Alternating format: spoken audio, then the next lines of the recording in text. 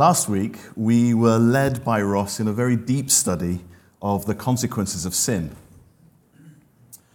We saw that ultimately sin leads to despair, but praise Jesus, wherever there is despair, there is hope. And today we're going to turn our attention to chapter 4 of Genesis and see firsthand the impact that sin had on the family of Adam and Eve and how it resulted in the formation of two types of worship of God. One, which so beautifully illustrated by Zoe's sweater today, Team Jesus, and the other, one that is not pleasing to God at all. Let's pray. Heavenly Father, we thank you for this opportunity. Help us always, Lord, to have our confidence in you and not in ourselves, we pray. Amen. Please join me in verse 1 of chapter 4. Now Adam knew his wife Eve, and she conceived and bore Cain, saying, I have produced a man with the help of the Lord. And again she bore his brother Abel.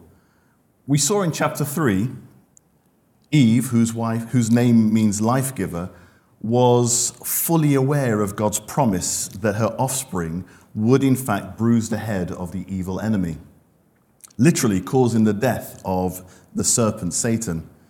Eve longed for her own offspring that would accomplish and perhaps defeat the enemy.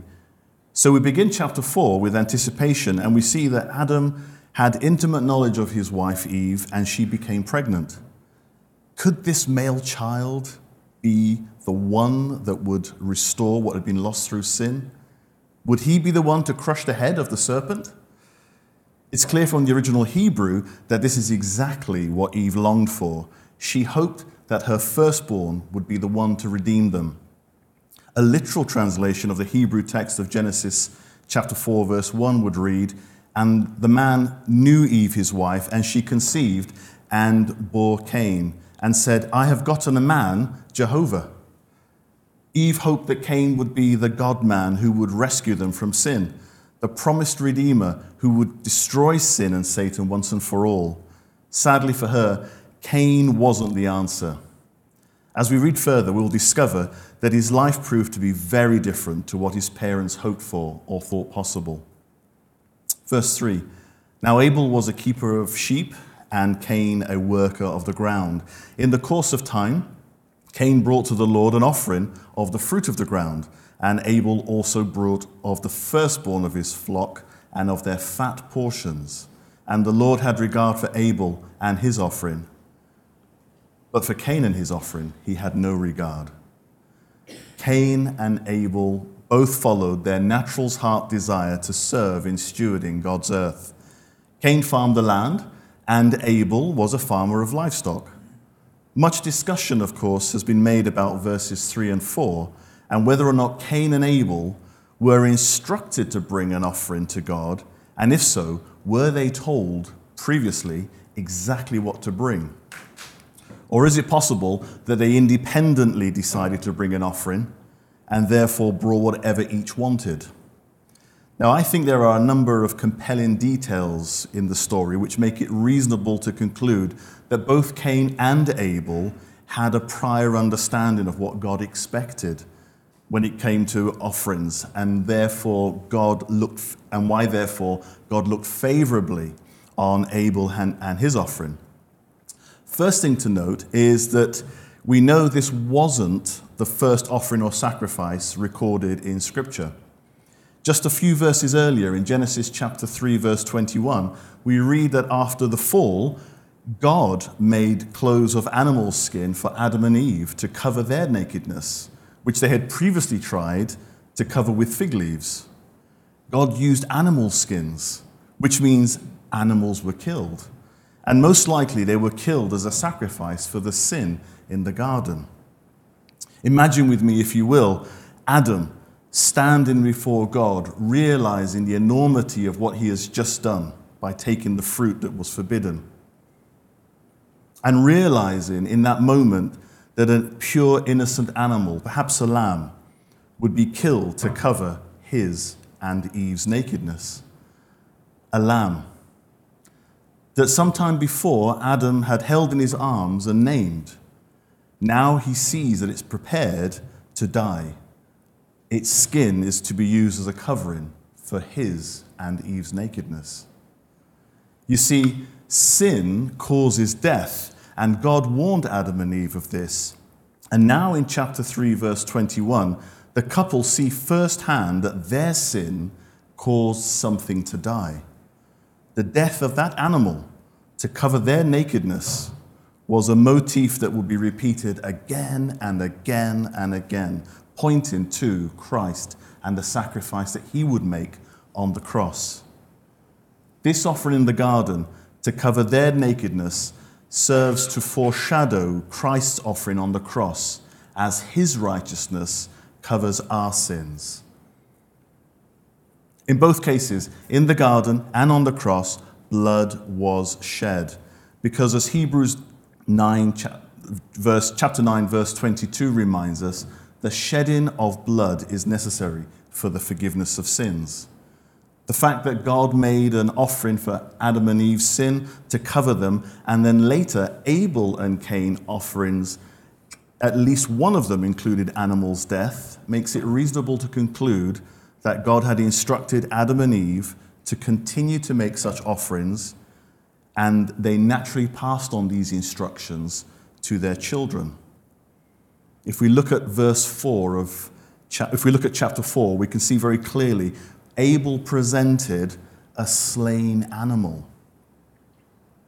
According to Genesis chapter 9 and verse 3, God only permitted the use of meat for food immediately after the flood and not before.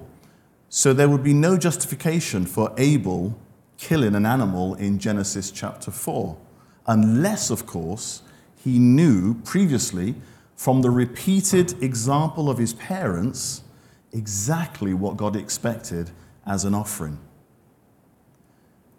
It's reasonable to therefore conclude that Abel understood that an animal sacrificed pointed towards Christ, a future sacrifice to atone for his sin and for mine. And I believe that this example, so early in Genesis, really serves as a reminder to us of our need for Christ. Our blood can't save us. Only Christ's blood can save us. In Old Testament times, when a person brought a sin offering to God, it required the shedding of innocent blood as a symbol of what Christ would do on the cross. Both brothers understood this. Both would have been taught by their parents, but only Abel brought the required sin offering. Cain instead brought what would later become in Jewish worship a thank offering consisting of fruit. There are many examples in the Bible of where fruit was brought to God as an offering, but it was never brought as a sin offering. You might like to make a note of the following passages as examples of fruit offering. Exodus 23 verse 19 says, "The best of the first fruits of your ground you shall bring into the house of the Lord your God." Leviticus 23:10 tells us, "Speak to the people of Israel and say to them, when you come into the land that I give you and reap its harvest, you shall bring the sheaf of the first fruits of your harvest to the priest." Proverbs chapter 3 verses 9 and 10. "Honor the Lord with your wealth and with the first fruits of your produce. Then your barns will be filled with plenty, and your vats will be bursting with wine." The first fruits served to acknowledge and thank God for providing the Israelites with the land that flowed with milk and honey. It was never intended that a fruit offering to God would count as a sin offering, and therefore to be accepted by him for this particular purpose. Cain and Abel both understood the significance of what was required of them. However, one chose to follow God's instructions, and the other chose to follow God, but on his own terms, not God's. Abel knew he was a sinner, and he needed saving. He knew he could not save himself or atone for his sins. In contrast, Cain just wanted to thank God that he was Cain. Cain, the firstborn. Cain, the savior in his mother's eyes. Cain, the one with the privilege and status. Cain, the one who skillfully brought out crops from the cursed ground. You see, Cain trusted in himself and his abilities and came before God with pride in his heart. The more I reflect on Cain and his life, I'm reminded of the story Jesus shared in Luke chapter 18, verses 10 through to 14. 2 men went to the temple to pray. One was a Pharisee and the other was a despised tax collector. The Pharisee stood by himself and prayed this prayer: I thank you, God, that I am not like other people, cheaters, sinners, adulterers. I'm certainly not like that tax collector. I fast twice a week and I give you 1/10 of my income.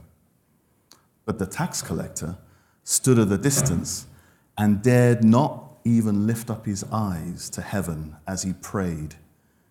Instead, he beat his chest in sorrow and saying, "Oh God, be merciful to me, for I am a sinner." I tell you, this sinner, not the Pharisee, returned home justified before God. For those who exalt themselves will be humbled, and those who humble themselves will be exalted. Cain had a problem.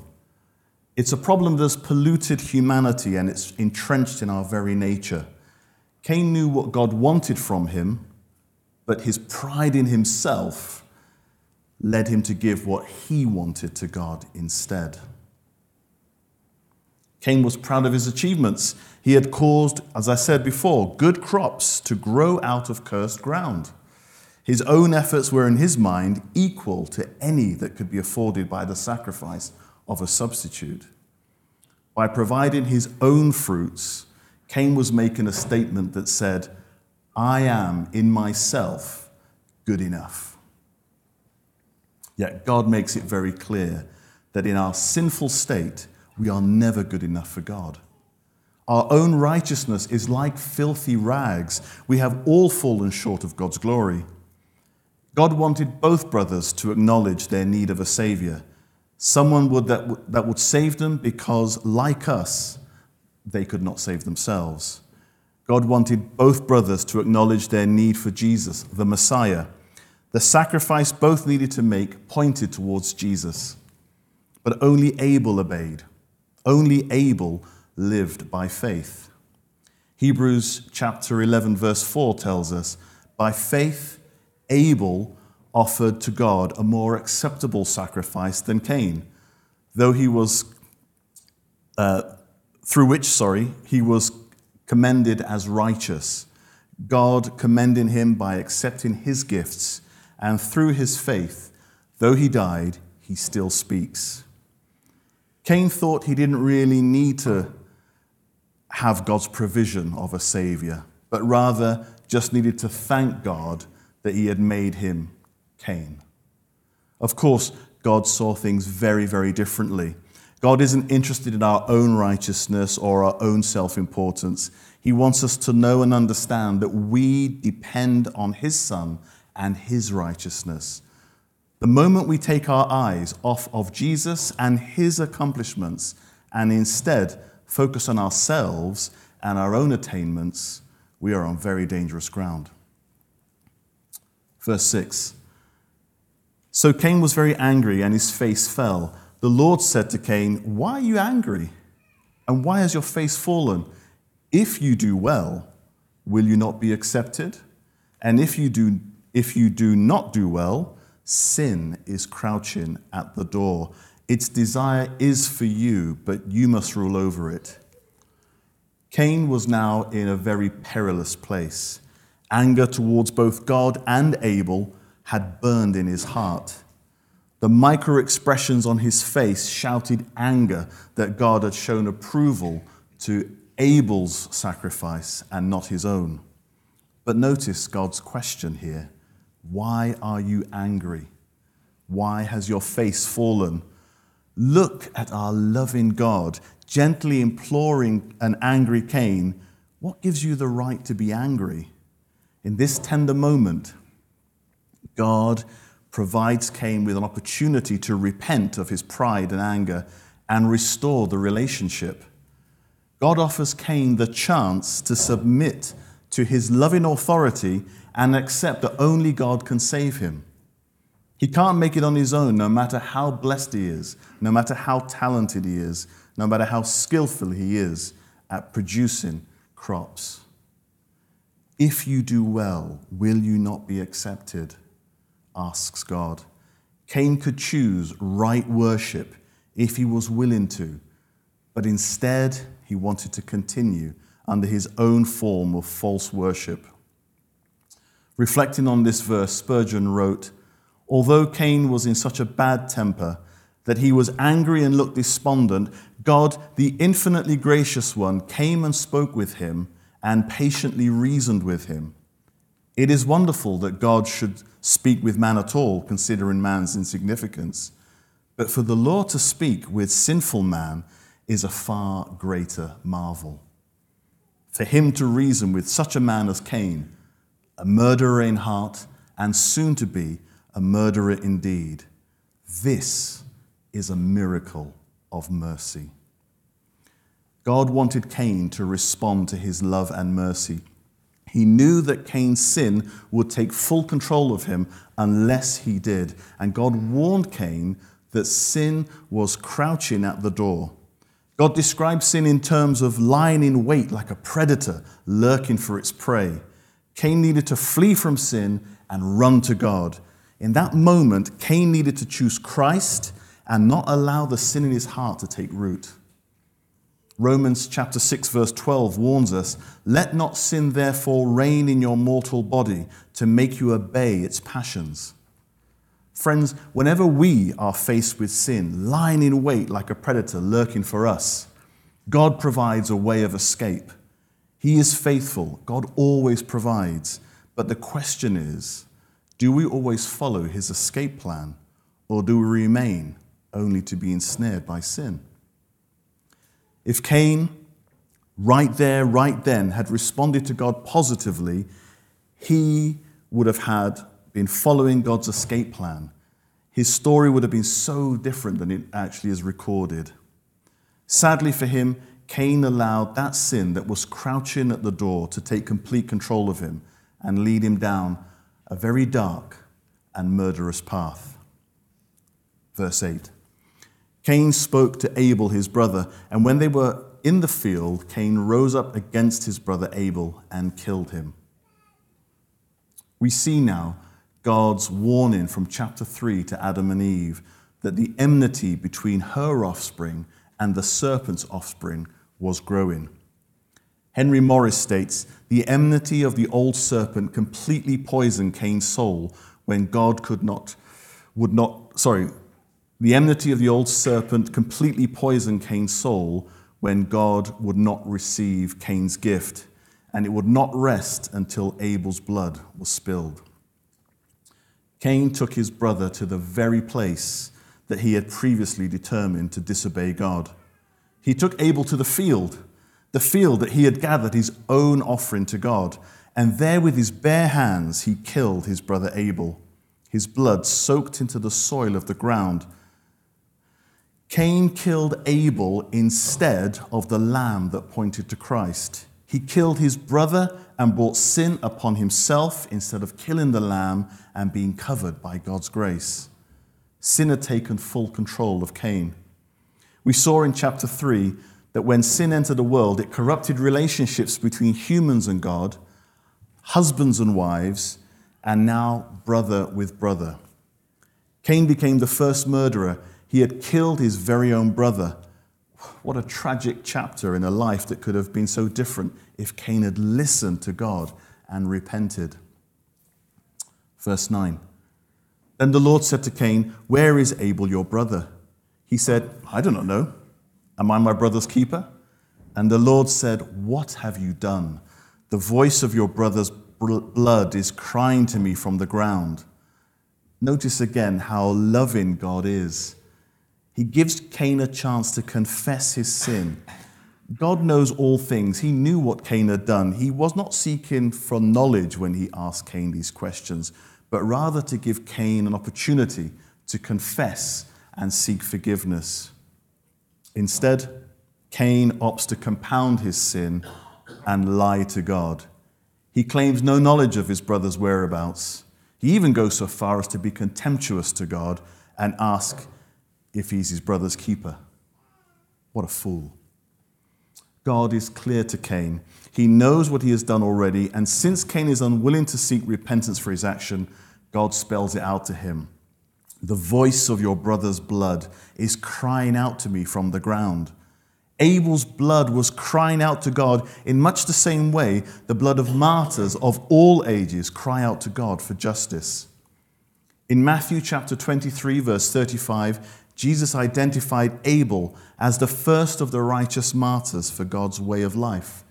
Jesus told the same Pharisees who would later kill him, "On you may come all the righteous blood shed on earth, from the blood of the righteous Abel to the blood of Zechariah." Hebrews chapter 12, verse 24 compares Jesus' ultimate sacrifice to that of Abel's, in that both gave their lives for doing right. But Jesus' sacrifice speaks better things than that of Abel. As tragic as his murder was, Abel's death serves to remind us that God's people will face suffering and be persecuted for obedience to God.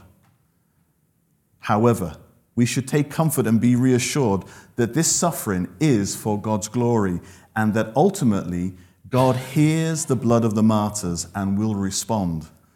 The book of Revelation, chapter 6, verse 10, depicts the martyrdom that some of God's people will face in the end time. These martyrs cry out, "How long, O Lord, holy and true, until you judge and avenge our blood on those who dwell on the earth?" Revelation chapter 6, verse 10. Moving on to verse 11 of Genesis chapter 4. "And now, you are cursed from the ground, which has opened its mouth to receive your brother's blood from your hand. When you work the ground, it shall no longer yield to you its strength. You shall be a fugitive and a wanderer on earth." Notice here the parallel. Cain trusted in his own ability to produce fruit from cursed ground. He used this fruit as an offering to God. Now this same ground soaks up the blood of his brother, and God curses Cain from that very same ground. It will never again give of its strength to Cain. Cain's reliance on his own ability to produce good fruit by his own powers, both spiritually and physically, have now come to an end. For the rest of his life, he would be reminded of his dependence on God to supply all he needed through the mercy of others. Verse 13. Cain said to the Lord, "My punishment is greater than I can bear. Behold, you have driven me today away from the ground, and from your face I shall be hidden. I shall be a fugitive and a wanderer on earth, and whoever finds me will kill me." Notice Cain's reaction. Cain knows he deserves punishment, but he fears that he will be punished too harshly. He sees now that he can no longer depend on the ground to support him, and he feels that he will now also be cut off from God and his protection. He fears that he will become prey to any member of the human family seeking revenge against Abel's murder. Cain's biggest fear? Simply that his act of murder would cause his own. Verse 15. "And the Lord said to him, Not so. If anyone kills Cain, vengeance shall be taken on him sevenfold.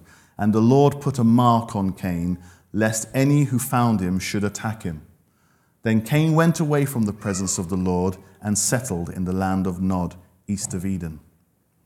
God, in his mercy, places a mark on Cain so that future generations would spare him and not seek revenge. By sparing Cain from the punishment he deserves, God was providing a perpetual reminder of God's mercy towards Cain.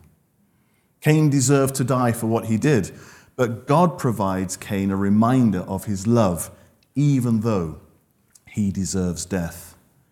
In his commentary on the book of Genesis, K.A. Matthews asks, "Why does God preserve the life of this murderer? This is particularly perplexing since the Torah requires capital punishment for murder, no substitute for this crime, such as a monetary penalty, was acceptable.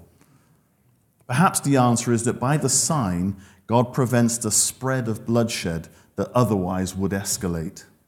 Additionally, God is declaring that life and death are his prerogative, which he does not share with anyone except by divine sanction.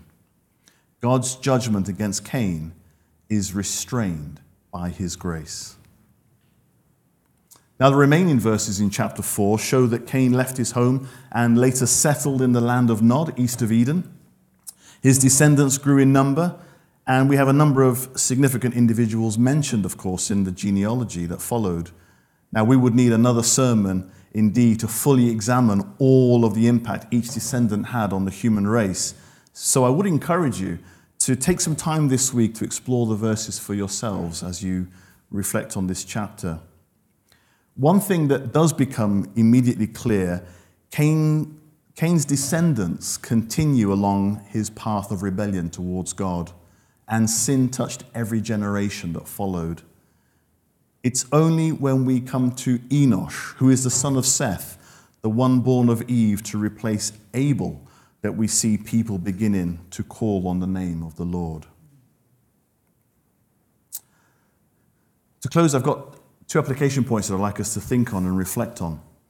The first is, are we offering God our own fruit? Are we offering God our own fruit?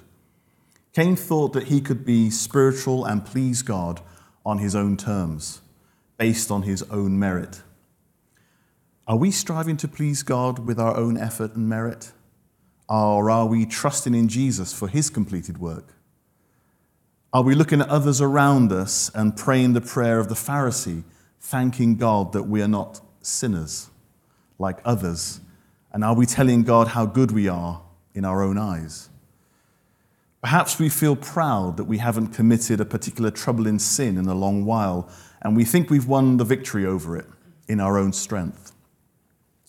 Or are we seeing others battling with issues that the enemy knows are of no particular weakness for us, and we feel a sense of smug self-sufficiency? It's my prayer that we are coming to Jesus humbly and seeking his mercy and forgiveness. Friends, we need Christ, and we need to come to Christ knowing that he's the only way for us to be saved from ourselves and our destructive lives. Only he can give us the power and the victory that we seek.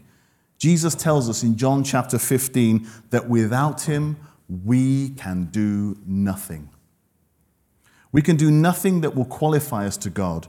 We need Jesus. We need our lives transformed by the Holy Spirit living within us, giving us the desire to serve God and giving us an ability to worship God the Father in spirit and truth. Because a life of faith is the only thing that is pleasing to God. Application point number 2, and we'll end. The inconvenient truth. The inconvenient truth. Cain thought that he could serve God in a way that was convenient to him. He thought that he could worship God in a way that was convenient to him and still receive the same blessing that only comes from faithful obedience to God. Following God's plan as given to him required him to surrender himself and depend on God for his righteousness. Rather than humbling himself before God and obeying God's revealed instructions, which would have been an inconvenience, he opted to do his own thing and please God on his own terms. Friends, whenever we think we can swap God's way for our own way, it's a snare that will rob us of our peace and our position in Christ. We're warned repeatedly throughout the Bible that God's way is the only way for us to live, but yet we see that the world whispers to us that God will be okay with things if we change things up to be more convenient and more acceptable. If we just tone down or keep silent on matters that aren't so popular today. Why stick firmly to God's word and obey it with all your heart when you can reinterpret or repackage it to be more accepting of our modern thoughts and desires. We see here that Cain practiced this very same approach and thought he could worship God on his own terms. But God requires from us total obedience to his word, no matter how inconvenient it might be. Abel knew it would cost him his life, but praise God, his short life serves as a witness to the blessing found in Jesus when we trust and obey him and him alone.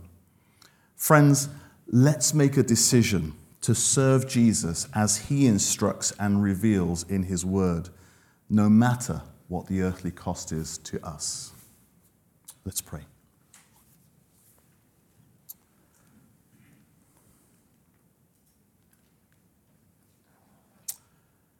Heavenly Father, we thank you for your mercy and your grace. We thank you that you gave us your Son Jesus as our sacrifice, so we could never save ourselves from our sin. We thank you, Lord, for the faithfulness of Abel and his example of obedience to your word. We are grateful, Lord, for the time that we have shared here today, and we are grateful that you have met with us and blessed us.